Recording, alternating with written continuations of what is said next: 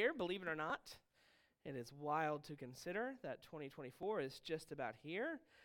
And as we come to this season, as we've already heard this morning in our prayers, as we've talked, and I'm sure as you're thinking, our minds are drawn to what may come in this coming year. Birthdays, anniversaries, maybe new new jobs, new children, new resolutions, new changes, new houses, all kinds of exciting and new things as we consider our own plans and what we want and what we desire. I'm sure Adam has a list of new books he wants to read this year. It's exciting to consider what we want and what we want to strive for this year. But it's also perhaps an anxious time. As Brian prayed, it can be a time of anxiety, worry. After all, we don't know our life, as the scriptures tell us. We don't know what will happen tomorrow. Our lives are a vapor. We don't know what the future holds for us specifically. We have hopes and dreams and worries and fears. But we do know some things the future holds. I can tell you with all the certainty of an Old Testament prophet that you will have trouble this year. It is 100% guaranteed. We might not know the specific form it will take. It might be illness or injury, loss, poverty, rejection, frustration, toil, or likely some combination of all of these things and more in varying degrees. But it is coming. As we look back over this past year, as I consider this past year, January 1st of 2023, I could not have imagined what the year held for me, for us. And this year's the same. We don't know. But we know there will be trouble. And how do we deal with the trouble that is coming? And what is our relationship to trouble? And that's why I chose one of my favorite texts on trouble for this morning, Job 5, verses 6 through 7. Let's read the text this morning. For affliction does not come from the dust, nor does trouble sprout from the ground. But man is born to trouble as the sparks fly upward. The grass withers and the flower falls, but the word of the Lord abides forever. And this is the word of God. Let's pray together. Father in heaven, we thank you for this day, and we thank you for your word. We thank you for bringing us to this time, and as we eagerly look forward to this new year, we pray that you would bless us and help us and prepare us, Lord, as we consider what trouble means and the trouble you have in store for us. Lord, strengthen our hearts, grow our faith. Lord, may we meet it with bold confidence in your goodness and your grace. We ask these things in Jesus Christ's name. Amen. The book of Job is a very precious book. It's been a great source of comfort for me personally, and Christians throughout this millennia have turned to this book in the midst of trials and tribulation and troubles for comfort. Though at times we may tend to gravitate towards the beginning and end of Job, and rightly so. It's a very rich and interesting book, especially in the beginning and towards the end. In the beginning, we see Job and his family. We see Satan and the Lord discussing things, and God throwing Job's name into the ring, and the test of his faith through Satan's trials. Job loses everything, but clings to the Lord. And who can forget his beautiful confession of faith in the midst of his loss? The Lord gave, and the Lord has taken away. Blessed be the name of the Lord. And of course, the end has God and Job discussing suffering, and God essentially telling Job to trust him, and that God is supreme in wisdom and knowledge, and that's enough for Job, even if he doesn't understand why. It's a very interesting book, but the middle chapters of Job might be a little less well known. Between God and Satan and God and Job talking, we have many chapters of Job discussing suffering and theology with his friends. And his friends at the end are rebuked for speaking wrongly of God. Their speeches throughout are laced through with errors and mistakes and false assumptions, but not entirely.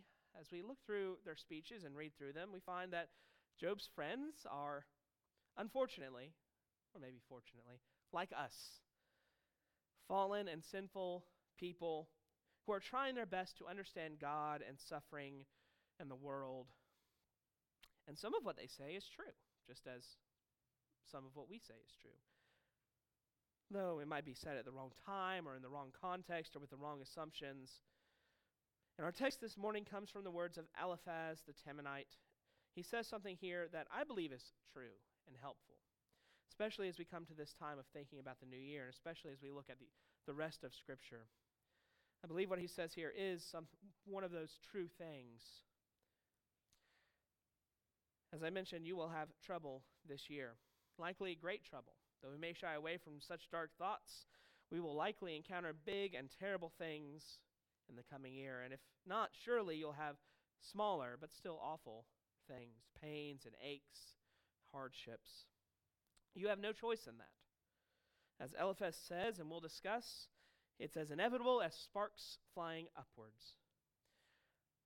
But you will have a choice regarding trouble. One choice. You can choose this year to create trouble, bad trouble or good trouble. And you can have comfort in the midst of all of your trouble. So my theme this morning, very simply, is you will have trouble this year, and you ought to make trouble this year, but the Lord is with us in both. So I want to look this morning at the cause of trouble, the creation of trouble, and the comfort in trouble. So firstly, let's look at the cause of trouble. Eliphaz says, affliction does not come from the dust, nor does it sprout from the ground, but man is born to trouble as the sparks fly upward. And I love the imagery and implications of this verse. Eliphaz is rightly striking out against the idea that suffering is random. And he's 100% right in that. Suffering is not random. It doesn't just come from the dust or sprout from the ground randomly. When we encounter trouble, it can be tempting at times to think and to buy into the lie that it is meaningless and random. That's what the atheistic mindset that pervades some of our culture wants us to think and feel, that there's no meaning or purpose in suffering, that's all just cold, indifferent, and random. But we serve a God who is sovereign and in control of all things, including trouble. Not only is he sovereign and in control, he works all things according to the purpose of his will for our good and his glory. No, Eliphaz is right. Trouble does not come randomly. Rather, it has a cause and obeys specific laws. The sparks fly upward because there's a fire. And because of the laws of the universe that God has made, it's the natural course of things in this world. So where do our troubles come from? What is their cause and what is their fire, so to speak? Well, there's a few different answers to that. In one sense, our troubles are caused by sin. We can go back to the garden and Adam and Eve sinning. Sin earns for us trouble. Adam and Eve were kicked out of paradise into the wild. Death, that curse, entered the world. And likewise today, sin causes trouble. Part of why God gives us law and commands and guidance in his word is that we might avoid the trouble of sin. If I give in to the sin of anger and wrath and snap at someone, I'll reap the troublesome consequences of damaged relationships and bad decisions. Sin has consequences, and often the consequences are trouble. So that's one cause. Our troubles, in another way, are caused by the curse. We live in a world cursed by God because of sin. Adam is told that thorns will infest the ground and his work will be toilsome and troublesome even when we don't sin. There are parts of this fallen and cursed world that cause trouble. Our bodies break down. Our work frustrates. Our communication is misunderstood and more. Even when we're pure in our motives and pure in our actions, there can still be trouble because we live in a cursed and fallen world. In another sense, our troubles are caused by Satan. That's certainly the case for Job. Satan is the one who sends the whirlwind that takes his children and the fire that burns his flocks and the disease that strikes his flesh. And even today, Peter tells us, Satan roams about like a roaring lion seeking whom he may devour. He and his host are actively engaged with us in warfare, seeking to kill and steal and destroy, bringing trouble to us. But in a more ultimate sense, our troubles come from the Lord. When we sin, we incur trouble with God. The curse is given by God. Satan can do nothing to Job until God allows him to do so. All things are under his control, including trouble. One of the most precious verses for me this past year and all my own struggles has been Isaiah 45, 6 through 7, where God says, I am the Lord and there is no other. I form light and create calamity. I form light and create darkness. I make well-being and create calamity. I am the Lord who does all these things. The Lord Jesus knew this in John chapter 12, verses 27 through 28. He says, Now is my soul troubled. And what shall I say? Father, save me from this hour? He says, No, I've come to this hour. This is what God wants. He knew the cross was coming. He knew trouble was coming, and all of that was God's good and divine plan for him and gloriously, graciously for us. That's what we sang about this morning. Nothing but his blood. The trouble he underwent was from God and for our good. Whether it's sin or the curse because of the enemy or because from the Lord, trouble is as inevitable as sparks flying upwards for us. It's just part of our life here. You will have troubles this coming year, but they are not random. They are coming, but they are not random. You will receive troubles in this life, but we're not only called to endure trouble, but to create trouble ourselves.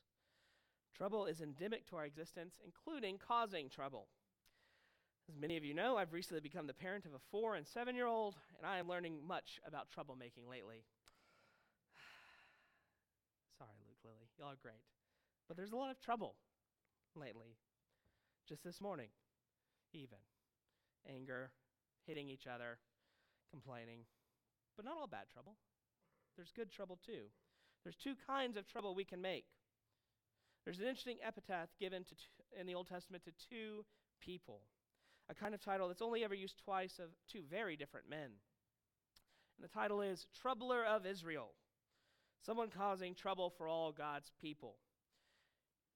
And the men called this are Achan and the prophet Elijah. If you remember your Old Testament, Achan was a man of the tribe of Judah who rebelled against God's commands to take nothing from the destruction of Jericho. He saw a nice cloak and some money and said to himself, these things are nice. Why should they be destroyed? And he took them and hid them. And because he broke faith, Israel suffered a major loss at their second battle in the promised land at Ai. Men died and families were broken, and there was great mourning because of the trouble this man had caused. He brought great shame upon God's name and upon God's people, great hurt to Israel, and so he's rightly labeled in 1 Chronicles 2:7, Achan, the troubler of Israel. He caused bad trouble.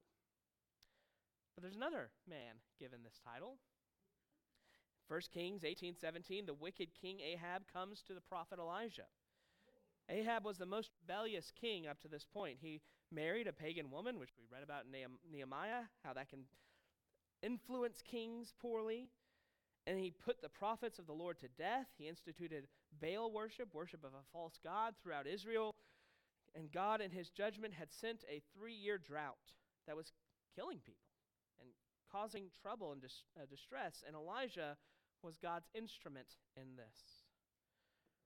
As we read through it, surely Ahab would be the one called troubler of Israel, since he's the one causing all this stuff through his wickedness. But instead, when Ahab meets Elijah, he calls to him and says, "Is it you, you troubler of Israel?" He calls Elijah the troubler of Israel. In his mind, Elijah's faithfulness and righteous deeds were the source of the trouble. Instead of repenting and recognizing his own evil deeds, he conflates righteousness with evil and God's call to repentance with trouble. And so he says, Elijah, you're no better than Achan, just a troublemaker. And he's right in a way. Elijah was a troublemaker, but he was making good trouble, trouble that was meant to bring about a good and godly end.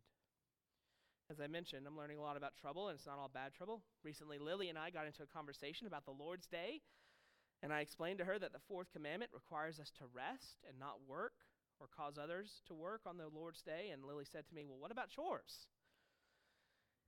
And I said, you're right. Outside of what's necessary or done in mercy, we shouldn't do chores. So I'm not going to make you do any chores on the Lord's Day. And if I forget, Lily, and I try to make you do chores, just tell me, Jakey, it's the Lord's Day.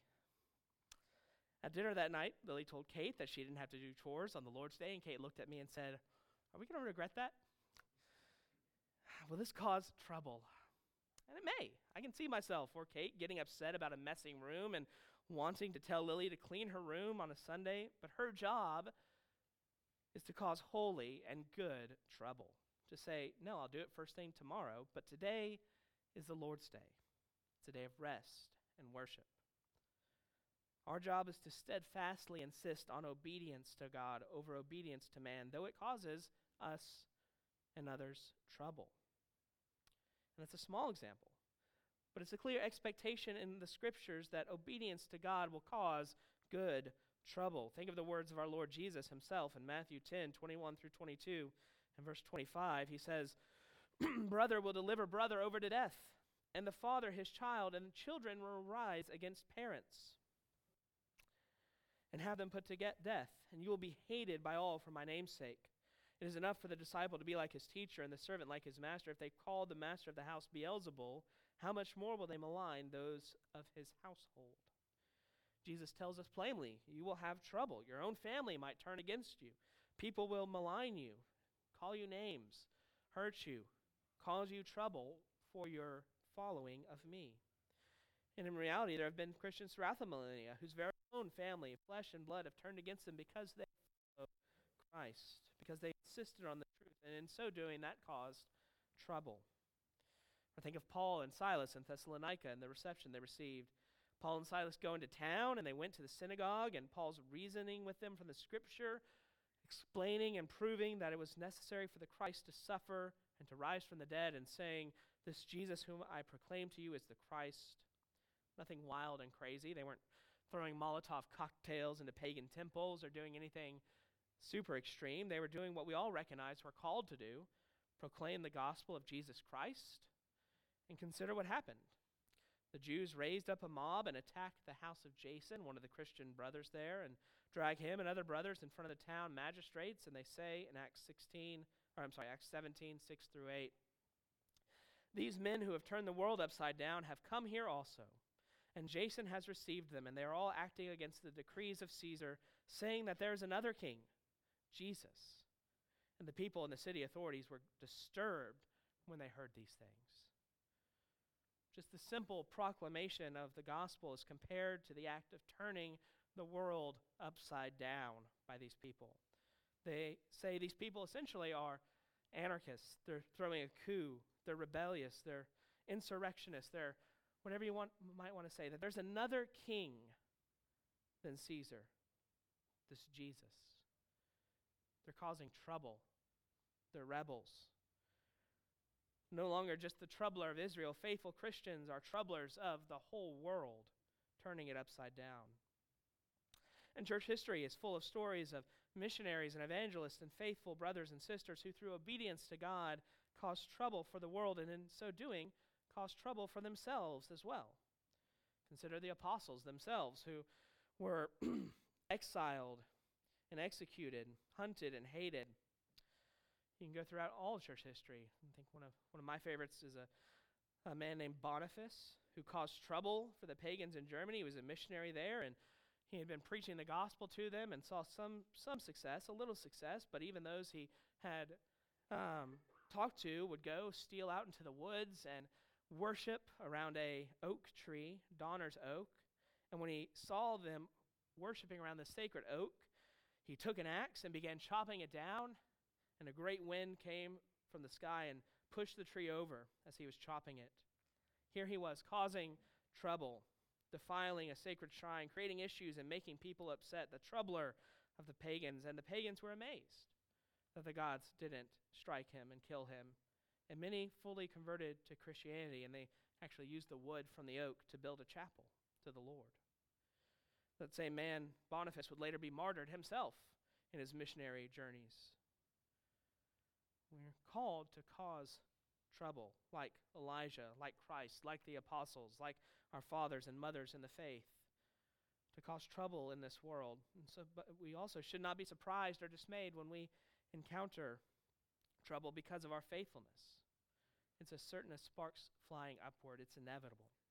As Paul says in 2 Timothy 3:12, indeed, all who desire to live a godly life in Christ Jesus will be persecuted. It is a logical necessity here. All who desire to live a godly life in Christ Jesus will be persecuted. They will have trouble. If you do not cause trouble this year, then are you really desiring to live godly in Christ Jesus? That's part of the problem with the advice of Job's friends. They can't conceive of trouble as a good or necessary thing.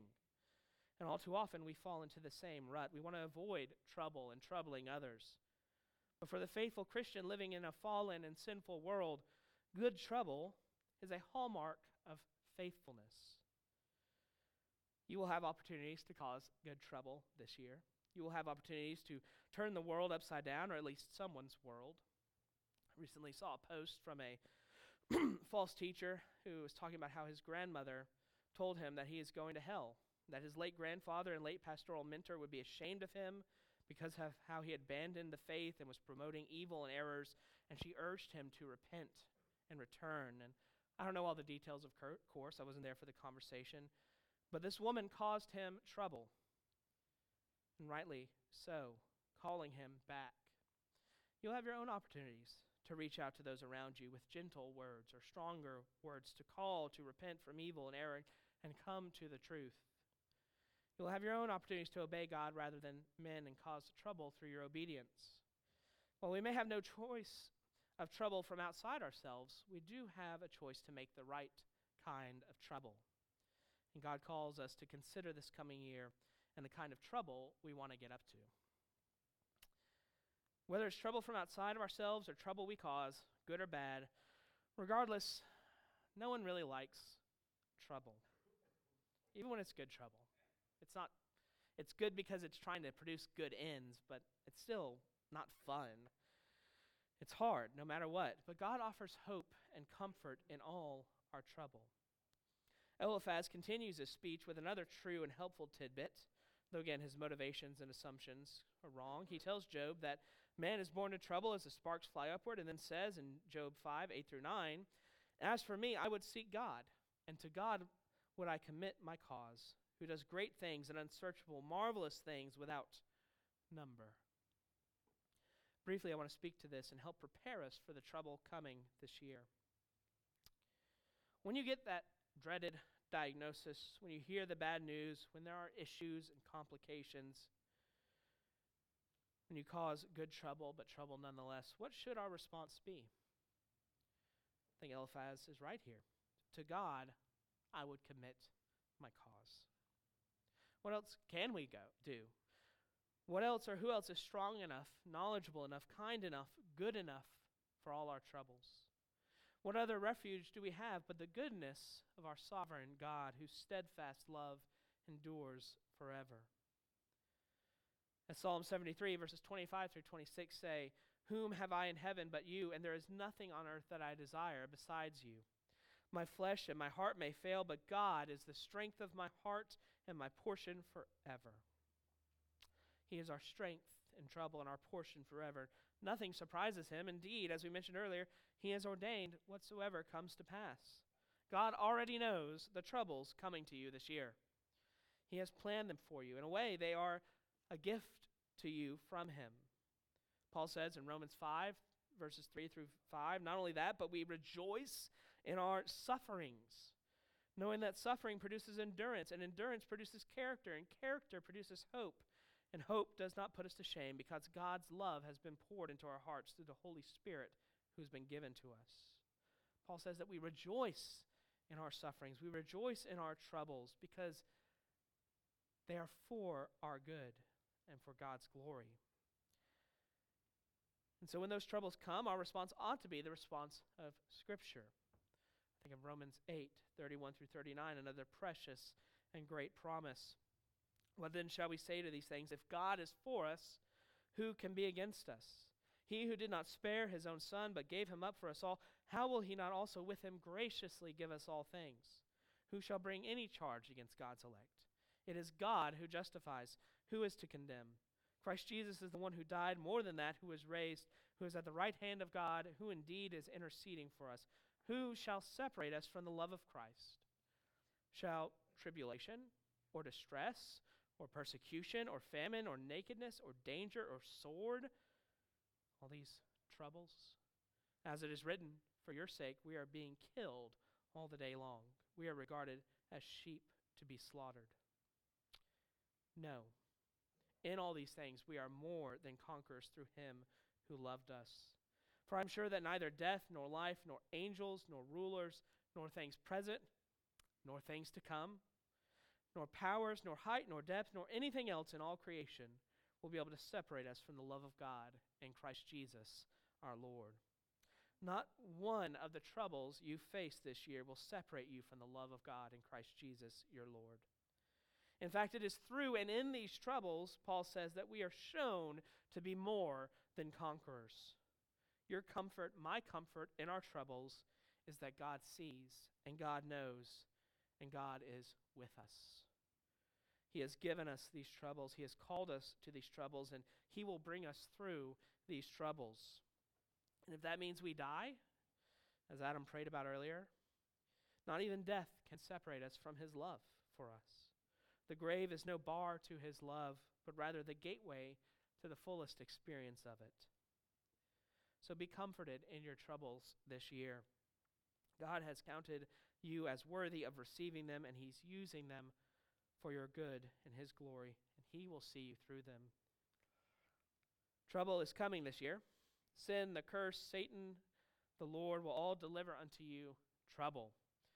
You are called to cause trouble this year, to desire to live godly in Christ Jesus and be one of the people turning the world upside down.